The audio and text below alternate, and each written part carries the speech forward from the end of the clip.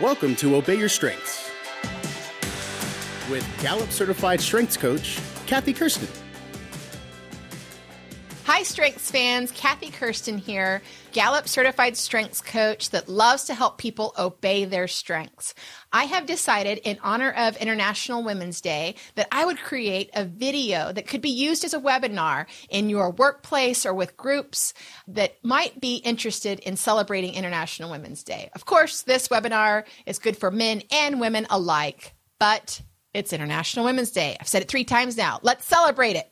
This workshop is grounded in some research from Gallup from the 5 essential elements of well-being. And I'm going to present some information here to you today that will help you create an action plan around your strengths. The 3 things you're going to learn today are the most important question we could ask ourselves when it comes to our well-being. It's really simple. Well-being seems to be a complex science, but it's really not that complex. We can narrow it down to a simple understanding of what it takes to have career well-being. And also, I'm going to give you 3 ideas for boosting your career well-being immediately. And last but not least, we're always going to take action. I'm going to help you develop a strengths everyday action plan. So are you ready? Let's get started. Today's content is coming from the Gallup book called Well-Being, the 5 Essential Elements. Now, this is an advanced copy, so if you go on Amazon, you're not going to find one that has the big red, bold part on top because they sent this to me before it was published. But this is the information that I gathered this from. And what I can't wait to share with you today is how important the career well-being is a key driver. It's a key driver to your overall well-being, which consists of 4 other elements beyond career. It also includes your social well-being, your financial well-being, physical and community well-being. But today we're focusing on career well-being. The first thing I want to share with you is that according to Gallup research, people with high career well-being are more than 2 times as likely to be thriving in their personal lives. So if you think about your overall well-being, the most important element to your overall well-being is your career well-being. And it all boils down to one simple question. It seems complex, doesn't it? But it boils down to one simple question. And that question is, do you like what you do each day? It doesn't matter how you spend your day. It doesn't matter if you're a college student, a stay-at-home mom, a career-focused executive. It doesn't matter. The question boils down to, do you like what you do each day? Do the activities make you feel strong? Do you feel like you're being leveraged for your strengths and the work that you provide and the work that you do? On the teams that you interact with, are you valued for your strengths? All of those things add up to, do we like what we do each day? And that's the number one question, according to Gallup, that helps us understand, do we have career well-being? And this stuff has high stakes to it, because if you're answering yes to that, so much more of your well-being will be increased and doing well. But if you say, not so much, I don't like what I do each day at work or in my career, or how I spend my time, chances are that you are under a lot more stress. Let me just give you some examples that Gallup has in their research. Consider what happens when someone loses a job and remains unemployed for a full year. Our well-being recovers more rapidly from the death of a spouse than it does from a sustained period of unemployment. And Gallup believes that that is connected to identity. So much of how we spend our time throughout the day and in our careers is connected to our identity. And that is something that's hard to recover from if we don't have a solid employment situation. On top of that, 2/3 of workers around the world are waiting for the bell to ring or for 5 o'clock so they can go home. And they have that similar feeling of, oh, I can't wait to get out of here at the end of each day. And they're ready to hit the door as soon as it's 5 o'clock or whatever time they get off, and they feel miserable. Those workers also report having higher stress levels, higher heart rates. Even they did a cortisol and saliva survey, not a survey, but an evaluation where they were tracking people's spit to find out how much cortisol they had. But if they were likely to have that get out of the clock watching attitude at work, they had higher stress levels, and it was documented. It's pretty amazing. But here's the thing. Employees that also on those same evaluation systems were rating themselves as engaged, they were having a completely different experience at work. As a matter of fact, people who are engaged in their job and they have high amounts of career well-being, they have similar happiness levels during the weekday as they do on the weekends. There are slight increases of stress during the weekday, but more often than not, they have a positive boost of energy and interest in the days that they're at work. Isn't that amazing? Now let's talk about stress, depression, and burnout. Oh my, the three terrible things. Did you know that heart attacks are more likely to occur on a Monday? Is that surprising to you? It wasn't that surprising to me because as a person who has suffered from having the Sunday night blues, meaning, I have to go to work tomorrow, I understand the boost in anxiety and stress that happens when you go to a job that you don't like. You know, my father also is a person who had a heart attack at work. And when I found this tidbit out, I called him and I said, hey, do you remember what day it was that you had a heart attack at work? And he said, no, I think it was a Thursday. And I thought, yeah, well, this doesn't prove to be true on the Monday thing. But I know exactly why he had a heart attack at work. For years, his job was threatened to be laid off. He was threatened to be laid off. He was a baby boomer. He had been in this job since he got back from his years at Vietnam. He had been in this job for more than 30 years. And his organization had went through a transformational change, and they were laying off workers. And my father had survived layoff after layoff after layoff. There was another round coming. The holidays were also upon us. It was actually the week before Thanksgiving in which he had his heart attack at work. So stress was really high. Thank goodness the man was never laid off. He ended up retiring a short year later after his heart attack. But I take stress at work very seriously, and you should too. In a 2008 Gallup study, actively disengaged people were twice as likely to be diagnosed with depression. Can you believe that? Twice as likely to be diagnosed with depression. Also, workers who work 60 hours per week on a consistent basis are more likely to burn out. And the way to work against burnout, because we're all susceptible of burning out at work, with our phones, with our laptops, we're always connected. And sometimes in high risk or high urgency jobs, we are connected all the time, are we not? That is a risk for burnout. But one way that you can work against burnout is spending 20 or more hours per week playing to your strengths. Gallup research shows that actually helps you keep from burning out and helps you perform at a consistent level. So that's enough bad news for now. Let's talk about what we can do to boost our career well-being.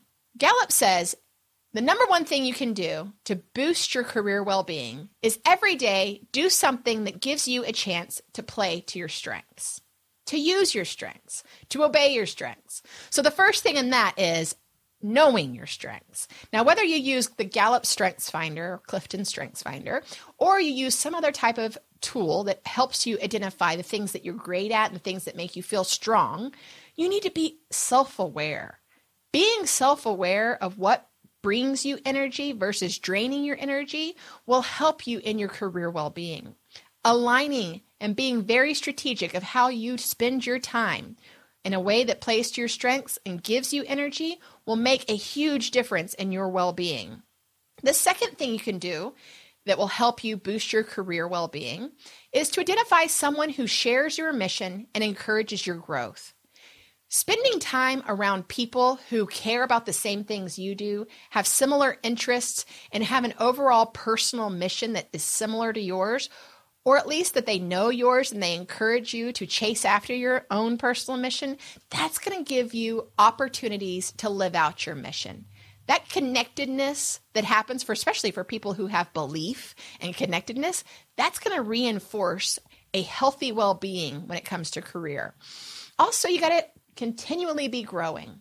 So being with someone who encourages you and gives you access to resources, time, money, or tools that help you grow is awesome. So if you are a manager of other people, make sure that you are interacting with other people that helps them drive towards their own mission and helps them grow. The third thing you can do that will help you boost your career well-being is put more social time in your calendar. Even if you're busy and focused on your work, you need to opt in to more social time with the people that you enjoy being around in at work. So that means scheduling in some social lunches, taking time to get away from your desk and go celebrate the birthday celebrations or the anniversary celebrations that happen within your team. If you're like me, you work solo, so I work from home most of my time. If I'm not out facilitating a workshop, I have actually put it into my calendar to take breaks and make phone calls to clients or try to have at least one coaching session a day so that I am interacting with another human being. I mean, I have woo as number 10. So this is very reinforcing for my woo, is to have social time. It's absolutely necessary for my engagement, but it helps us all, whether you have woo or not, to opt in for more social time. So just to repeat those, number 1, every day do something that gives you a chance to play to your strengths. Number 2, identify someone who shares your mission and encourages your growth and spend more time with that person. And number 3, even if you're busy and focused at your work, opt in for more social time with people you enjoy being around at work. Now let's put all of this idea into an action plan. I have created a strengths everyday action plan for myself. I have created a spreadsheet that lists my top 5 strengths on the left. And then right next to it in the very next column, I rate myself and I say, my job gives me the opportunity to use this strength. And then I give it a rating. 1 means never and 5 means always. And there's 3 is sometimes, and that's in between. And so give yourself a rating. Do I get to use my strategic, which is my number 1 strength? How often do I use it in my job? And I give myself a rating. So for instance, I might give myself the rating of 4. And that helps me realize, well, I've got work to do to increase using my strategic strength every single day. In the next column, I might describe how I use my strength of strategic. So when I think about using strategic in my day-to-day activities, I think about planning. I need time to make a plan. If I can make a plan, I can work a plan. And if I have great plans, I can make them even smarter. That's my maximizer coming in, how it blends in with my strategic. But I love to think about, how do I strategize new ways of doing something that's even more efficient or more impactful? So that's how I use my strategic on a daily basis. And that's a good idea for me to understand this is what energizes me. All of those activities I just described energize me. I might write down some ways that I would develop this strength in my work and life.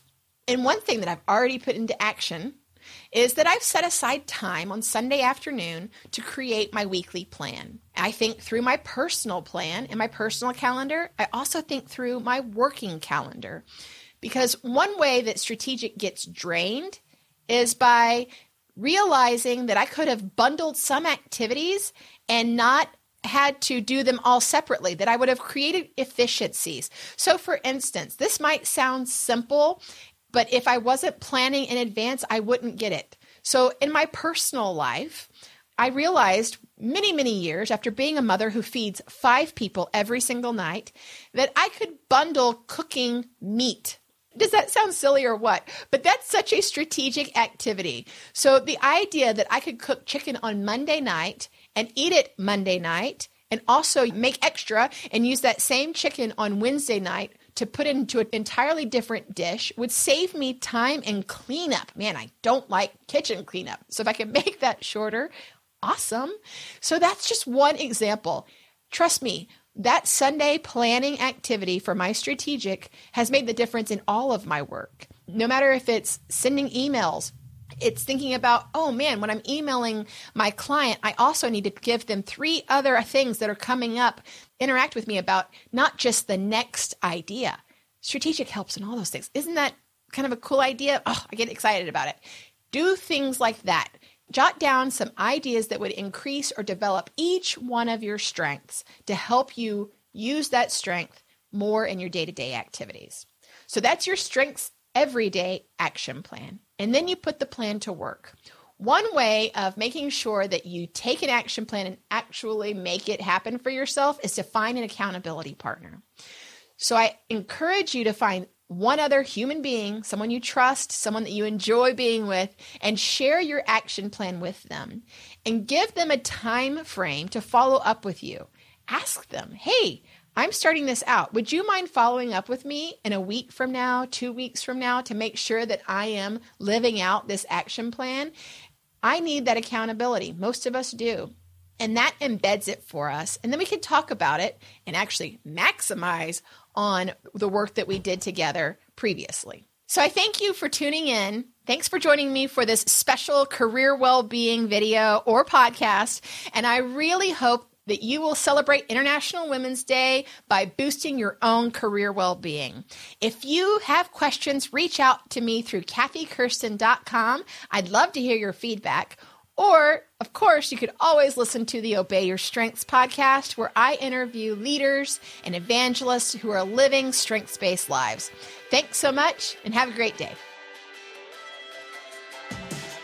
Obey Your Strengths is produced by Geekdom Media in association with Game Day Media Enterprises.